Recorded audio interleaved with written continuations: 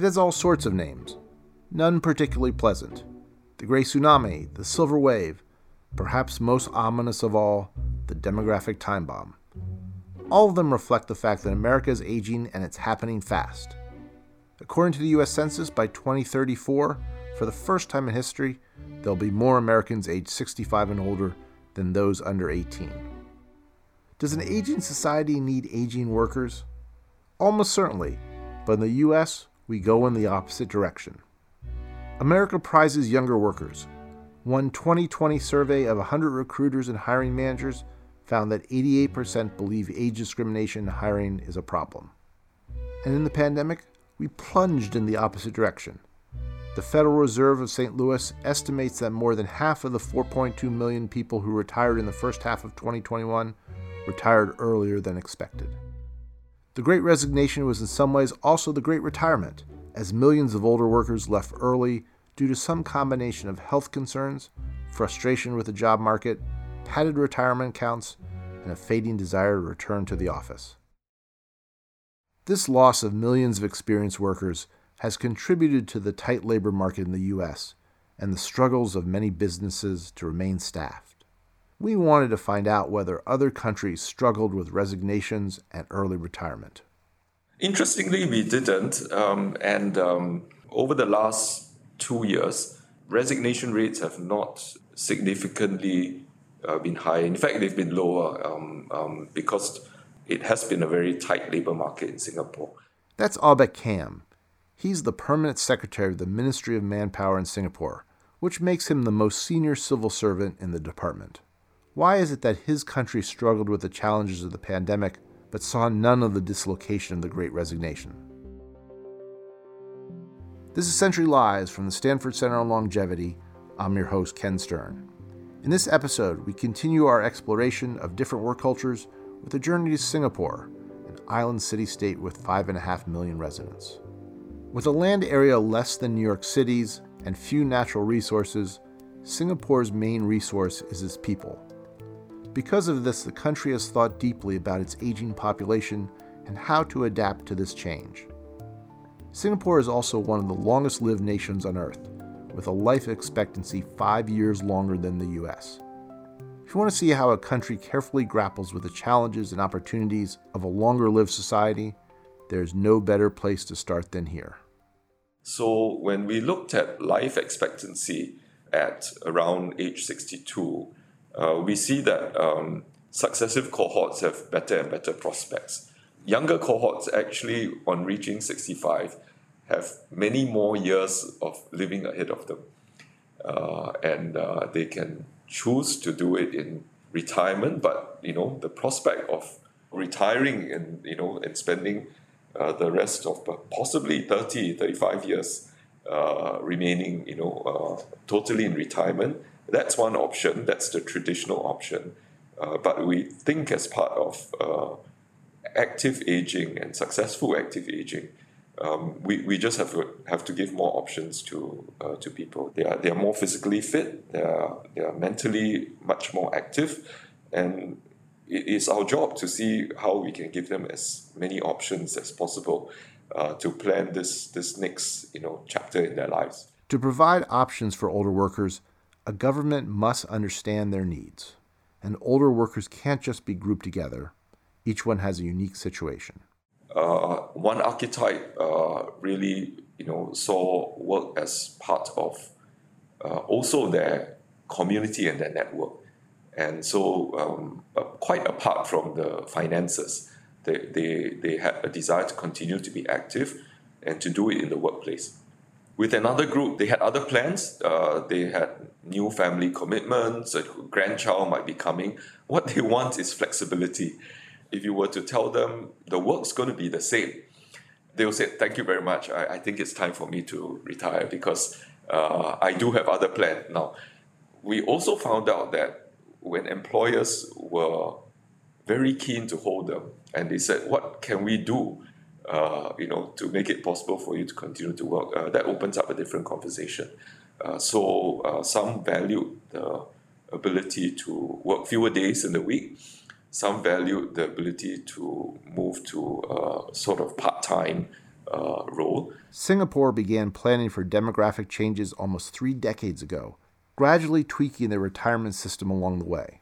In the 1990s, the country's retirement age was set at 60 and then raised to 62 in 1999. Decisions about retirement policy are made through a tripartite approach, seeking consensus between workers, unions, and the government. The goal is to achieve a sustainable and stable system. We do not want policies that swing from one extreme to another. This is not helpful to workers. They can't really plan. They don't have no certainty on what to expect, and it should not change very radically from one administration to another. In 2005, the tripartite group reconvened to further raise the retirement age. But the group hit a wall with employers. Like many countries, Singapore has a seniority system where older workers are paid more. Businesses were worried that even if older workers wanted to keep working, they couldn't afford to keep paying the high salaries they commanded. In an effort to find a solution, the country turned to the super-aged nation of Japan for advice. Well, you guys are aging faster than us, so how do you solve this problem? And they said, well, what we do is we re-employ the worker. So our first reaction was, what's that? And so our Japanese friends explained to us that, well, in Japan, in re-employment, what they do is that they allow the employee to retire, but the very next day he is re-employed on a new contract. The essence of this sort of solution, if you like, is that when they start on the re-employed contract, it starts with a clean sheet. So they are able to, sort of have a good discussion on what is the role that the employee would like to play, in the next few years. There is no expectation that it has to be the same role, the same responsibilities. Singapore decided to give the Japanese reemployment scheme a try, and in 2012, they introduced a mandatory reemployment age of 65. In practice, this means that employees can either choose to retire at 62 or keep working with their companies under a new revised contract until age 65. As of now, Singapore plans to raise the retirement age and the reemployment age over the next decade to 65 and 70 respectively. This would give older employees the option to keep working under reemployment through their 7th decade. And of course, this is a never-ending conversation because even as we bring this about, the future cohorts, they are getting healthier. Their life expectancy is continuing to grow. This system may sound great in theory, but how does it work in practice? How many people participate in reemployment? So out of those that choose to have an interest or intention to continue working, we find that 90% of them are reemployed. So the employer makes them an offer. And more than 2/3, after their discussion, they continue on largely the same terms, same wage, same sort of job responsibilities. But we do find that perhaps at the more senior levels, there is a greater desire to shift to a slightly different gear, shift away from being the direct line manager, if you like, to a different role. And businesses enjoy this arrangement too, as it allows them to maintain a steady stream of experienced workers. Well, I think many years ago when the workforce was still very young, the first reaction of businesses will be, this sounds like a lot of regulation. Today, businesses, I think, recognize the labor market is tight, so it's no longer a viable, sort of business strategy to expect or plan on the basis that you could replace your workers who are retiring by hiring the fresh school leavers. And in a tight labor market, I think they also appreciate the option of having experienced workers who are able to continue to work for a few more years. So it actually is part of a broader sort of set of measures that help them to get the manpower and talent that they need to grow their business. Aubeck says that despite a potential 5-decade age gap between workers, employees report that everyone gets along just fine. There are some bumps, though, like when a younger employee takes over a more experienced team. They need some guidance or advice on how do I lead a team where, some of the members are actually older than me. Or in some cases, my mentor continues to be in the team. And so how do I exercise that leadership? It needs graciousness on both sides. It needs an effort to make the relationship work. It works well when the retiring leader has a gracious attitude, and is willing to give space to the younger leader to grow. On the younger leader's part, it's also part of growing that confidence in themselves and in their team to do what they need to do. I think they're happy problems. And thankfully, we find that it's a transition that people over time get more confident in navigating. All of this raises the question, how much farther can this system go? Is 70 a natural stopping point? Or in a few decades, will employees have the option to continue working through age 75 or even 80? We cannot take the position that we've reached a definitive end state. I think that would be quite unrealistic. What will be the key driver to this conversation is whether Singaporeans continue to be healthy, whether Singaporeans continue to look forward to ever increasing life expectancy, whether the life expectancy measured in health adjusted terms also continues to grow. The second factor, I think, is also what the aspirations of our people are. Because ultimately, I think this has to be about helping people fulfill, what their wishes are. If there is a desire to continue to be active through, being engaged in employment, then I think there will be a demand and more workers will be willing to do this. So as someone who contemplates longer careers for a living, what is Aubeck's personal plan for his later years? Yeah, I hope to continue to be active in some capacity. Hopefully, I'll run my marathon. Is that right? Is that a goal to run a marathon? Yeah. I've done a half, but not the full. Yeah. It's a small country. I mean, I've been to Singapore a couple times. So is it a couple laps around the city? Is that how's the marathon actually look? Oh, I think you'll be surprised at how inventive and ingenious our planners can be. Singapore is 42 kilometers across, from one end in the east to the other end in the west, roughly. But within that, we have more than 500 kilometers of cycling paths, running trails, nature reserves, etc. So we have many ways to plan and route a marathon route, and also have a Formula One circuit. So but you're not aspiring to drive the Formula One. It's just a marathon, and that's your goal. No, yeah. Marathon will be a great achievement for you. Yeah. Aubeck has outlined the high-level planning for Singapore's reemployment system, but what does it actually look like on the ground? Employment into old age can be hard to imagine, especially in a workplace that requires manual labor. To answer this question, we spoke with a Singaporean hotel manager who works with older employees on a daily basis. Hi, everybody. My name is Kung Teong Wah. I'm from Singapore. I'm a cluster general manager of a M Hotel Singapore and Kung Kings Hotel Singapore. Teong Wah manages over 200 workers between two hotels, and 11% of them are over 62 years old. So how do these employees fit into the workplace? I got to be honest to you. Handling a millennial, handling the Gen Y and the baby boomers are very different.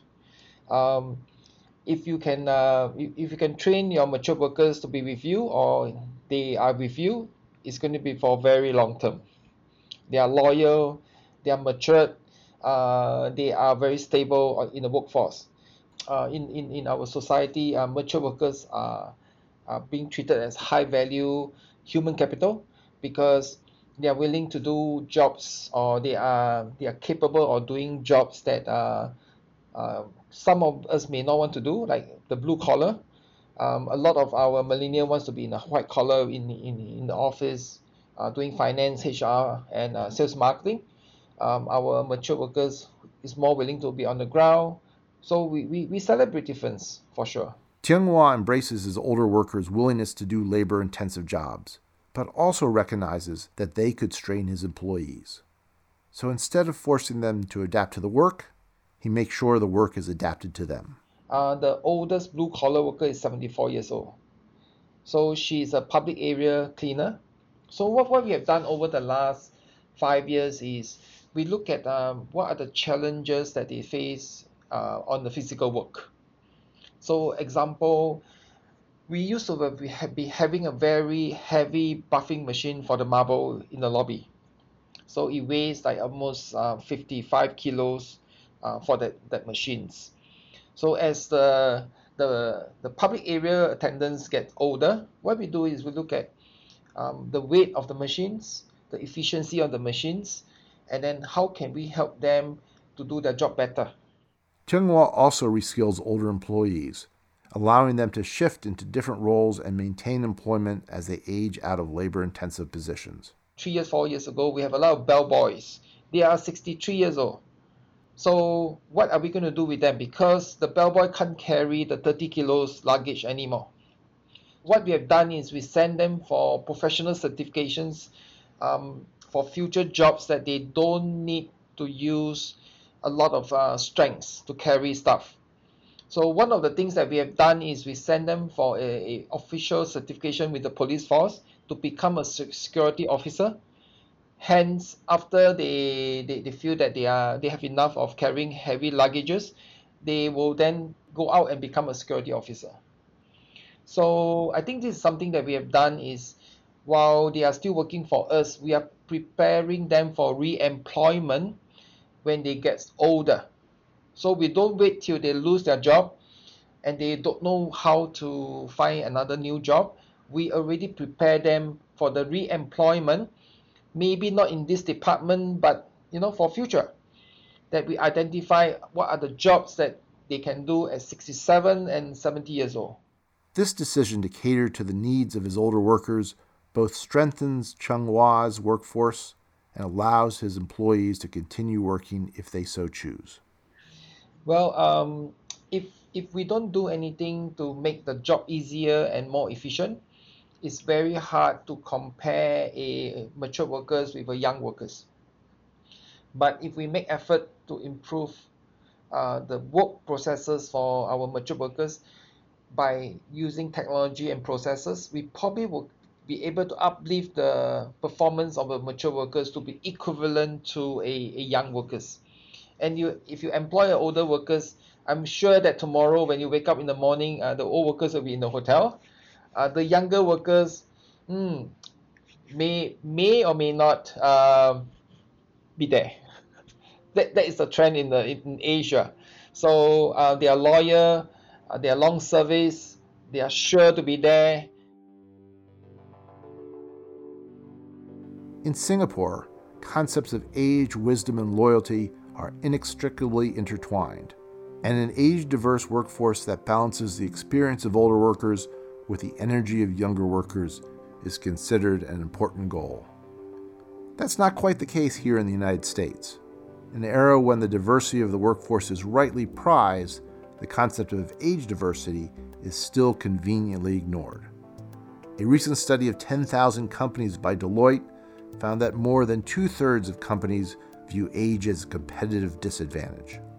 That's the received wisdom of our work culture, but there is little scientific evidence to support it. For most people, raw mental horsepower does decline after the age of 30, but knowledge and expertise, the main predictors of job performance, keep increasing even beyond the age of 80.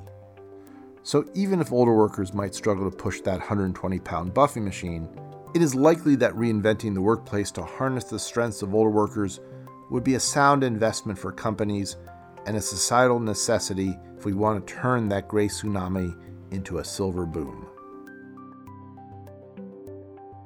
Century Lives is produced by Carrie Thompson, Aaron Slomsky-Pritz, and Cameron Chertavian. Music for this episode was provided by Ramteen Arablouei and the Audio Network. Century Lives is a production of the Stanford Center on Longevity, where our mission is to support ideas and research so that century-long lives are healthy and rewarding ones. You can find out more about us at longevity.stanford.edu. Support for the Stanford Center on Longevity comes from the Annenberg Foundation, dedicated to addressing the critical issues of our time through innovation, community, compassion, and communication. Thanks for listening. I'm Ken Stern.